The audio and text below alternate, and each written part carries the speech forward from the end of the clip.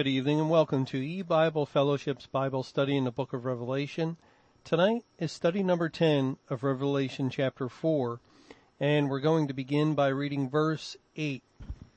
And the 4 living creatures had each of them 6 wings about him, and they were full of eyes within, and they rest not day and night, saying, Holy, holy, holy, Lord God Almighty, which was and is to come. And we were discussing this verse in our last Bible study, and we saw that these 4 living creatures are a representation of eternal God, of His glory, and they are also identified with the seraphim, and the seraphim are identified with Christ. So it is a picture that God is giving us to teach us about the nature of Himself, the nature of the Lord Jesus Christ, eternal God. And God performs a self-examination. He looks inwardly just as He looks outwardly to all that He has created. He searches the whole earth, the whole creation, to see how mankind is doing in relationship to His law. Well, likewise, He does an eternal examination of Himself. And as He performs this inward look to His very being, to His person, He finds no sin of any kind, but perfect righteousness and goodness and holiness. And that's why the 4 living creatures who are full of eyes within, they are able to declare without rest day and night. They say, Holy, holy, holy, Lord God Almighty. The inspection reveals perfect holiness. And holiness is being able to maintain the perfect standard of the law of God, to keep His commandments without spot, without fail, without transgression. And God has placed Himself under His own law, and as He looks towards Himself in His own relationship to His own law, He finds that there is total perfection, total holiness. Now, it also says here, Holy, holy, holy, Lord God Almighty. And of course, the Lord Jesus Christ is this God Almighty. We read back in Revelation 1, we discussed this when we were going through these verses. In Revelation 1 verse 8, I am Alpha and Omega, the beginning and the ending, saith the Lord, which is and which was and which is to come, the Almighty. This is describing Jesus Christ. He is the Alpha and Omega, the beginning and the ending. He is the one which is and which was and which is to come, which matches our language in Revelation 4:8, Holy, holy, holy, Lord God Almighty, which was and is to come. Christ is the eternal God of the Bible. He is the Creator. He and the Father are one. We cannot separate Him from God, because He is God. And Christ was from eternity past and is. He is ever present and knows all things that are presently taking place. He is aware of our present situation. God doesn't overlook the present. He, even though, of course, He reigns and has dominion over the whole spectrum of existence from eternity past, into eternity future. God inhabits eternity, but that doesn't mean that he disregards or overlooks the present moment. And that's why we have great encouragement and a great help in God, who is ever present, ever there for us if we turn to him in prayer to speak with him, or if we cast ourselves upon him, calling, desperately pleading for his help in anything. Oh Lord, help me, because at the present moment we're just overcome and so greatly troubled that we don't think we can bear it. Well, God is a very present help, the Bible tells us. And so he not only is the God from all eternity past, he is the God of today, and he is the God that is to come. From our perspective, this life is all that is transpired up until this point. We don't know what's going to happen tomorrow or next week or next year. We certainly lack a lot of information concerning the eternal future that awaits us, but God, he knows all about it, and so we trust him because he has that infinite, eternal perspective, from which that perspective he wrote the Bible. And this is why the Bible is such a brilliant book, such a glorious book, that we are greatly privileged to possess or to read, to be able to hear and to learn from. Who else knows, or where else could we turn to find information concerning not only the past, accurate, faithful information concerning the beginning of all things, and information that helps us in the present, but information that gives us truth concerning the future, facts and things that we can rely upon and have an honest and a good expectation that they will come to pass. Well, we can't find that kind of information anywhere in this world, not in any religion, not in any philosophy, and it just doesn't exist. It's only the Bible that stands above every other writing of man, every other thing really in this world. The Bible stands supreme and alone, and so we are greatly blessed that we have the Bible that reveals this eternal, almighty being, the God, the God of Scripture. Okay, let's continue on into verse 9 of Revelation chapter 4, which says, "And when those living creatures give glory and honor and thanks to him that sat on the throne, who liveth for ever and ever." Now, of course, the thought continues in the next verse, but we want to stop here and look at verse 9 a little closer before moving, continuing on.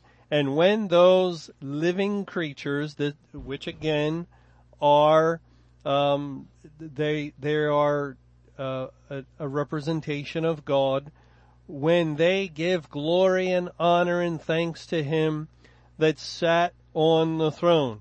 And to sit in the Bible many times, often, is pointing to ruling.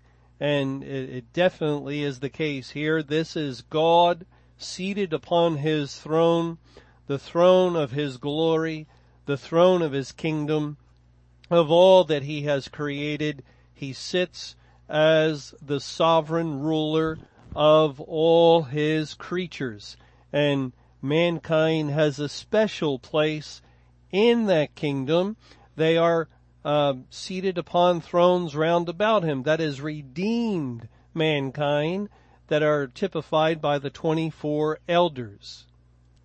The 24 elders represent God's elect, those that were saved by the Lord Jesus Christ's atoning work from the foundation of the world.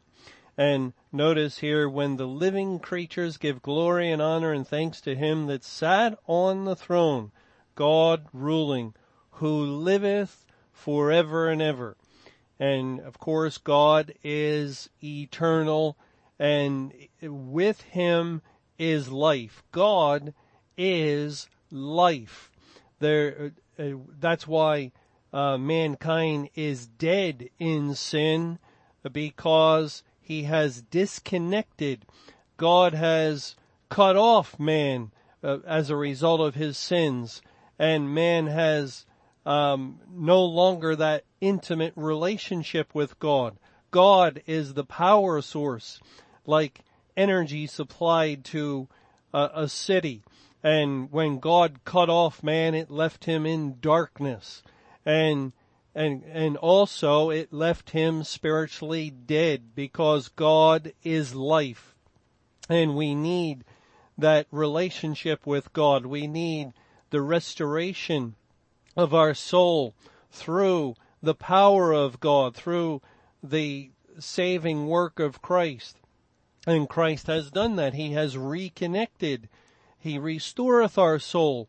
And he has joined us once again to the person of God, who is our life. Christ is our life. We now live. We have life. We have been resurrected in soul, and we have the promise of eternal life, living forevermore in our new body, a resurrected body and soul. We will truly live, because we will be with God. He will dwell with us, and God is the one that lives. Now the verse goes on to tell us that God, the one seated upon the throne, liveth forever and ever. And the Greek word that's translated ever, and both places here, is the Greek word aeon. It is Strong's number 165. It is a word that can be translated as ages. It is translated that way in Ephesians chapter 2 in verse 7, that in the ages to come he might show the exceeding riches of his grace and his kindness toward us through Christ Jesus. It's also translated as world sometimes, and really we have to take the context, the verse that it comes in order to see how it should be translated. In this case, the translation is correct, that it does have in view in this verse eternity, eternal future. And here it's saying that the 24 elders fall down before, in verse 9, and when those beasts or living creatures give glory and honor and thanks to him that sat on the throne, who liveth for ages and ages, or forever and ever. God lives forever and ever. There is no end of God. There is no point.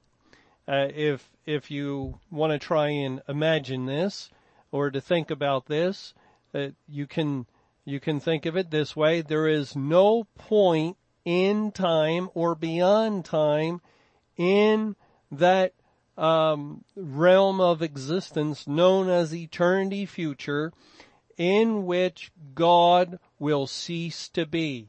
And we understand ceasing to be death. God will never die.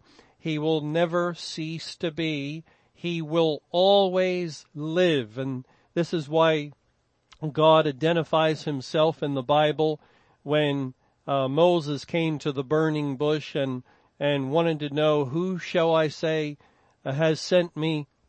That the response was, tell them, I am has sent you. God is the great I am, the ever-living one. He is life. He is existence. And God will always live for ages and ages. Now, we're going to find this phrase for translated here, forever and ever, several more times in the book of Revelation. The context determines how it is to be translated and understood. Since the context here, it clearly is eternal God describing his eternal nature, then it's a proper translation.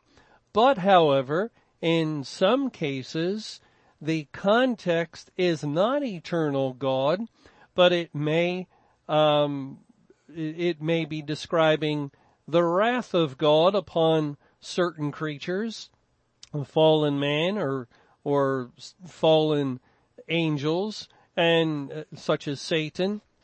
And then we have to look more closely at the context and the way that God is using this phrase.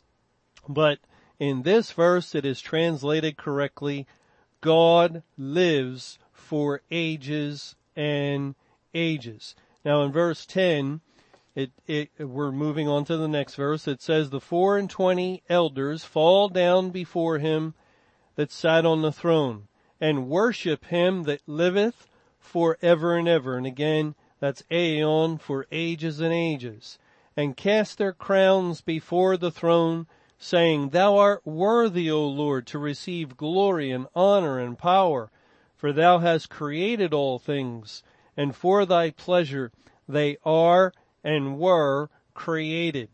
Well, when we get together in our next Bible study, we're going to take a closer look into this wonderful scene that is unfolding before us in the kingdom of God, in his throne room, as he is receiving adulation and all glory, honor, and praise from his creatures, his people, and all of his kingdom. And we want to spend a little time with this. You know, it's always an excellent thing when we can do exactly as the 24 elders are doing here, when we can worship God and we can lift up his name to glorify him, to honor him, and to praise him. It is a very healthy thing for us to do who are on this side of heaven as we're continuing to live in the day of judgment upon the earth. It is a very good thing for us to join in with the heavenly worship of the glorious God of the Bible, because he is worthy of that praise, and it is most helpful to us personally.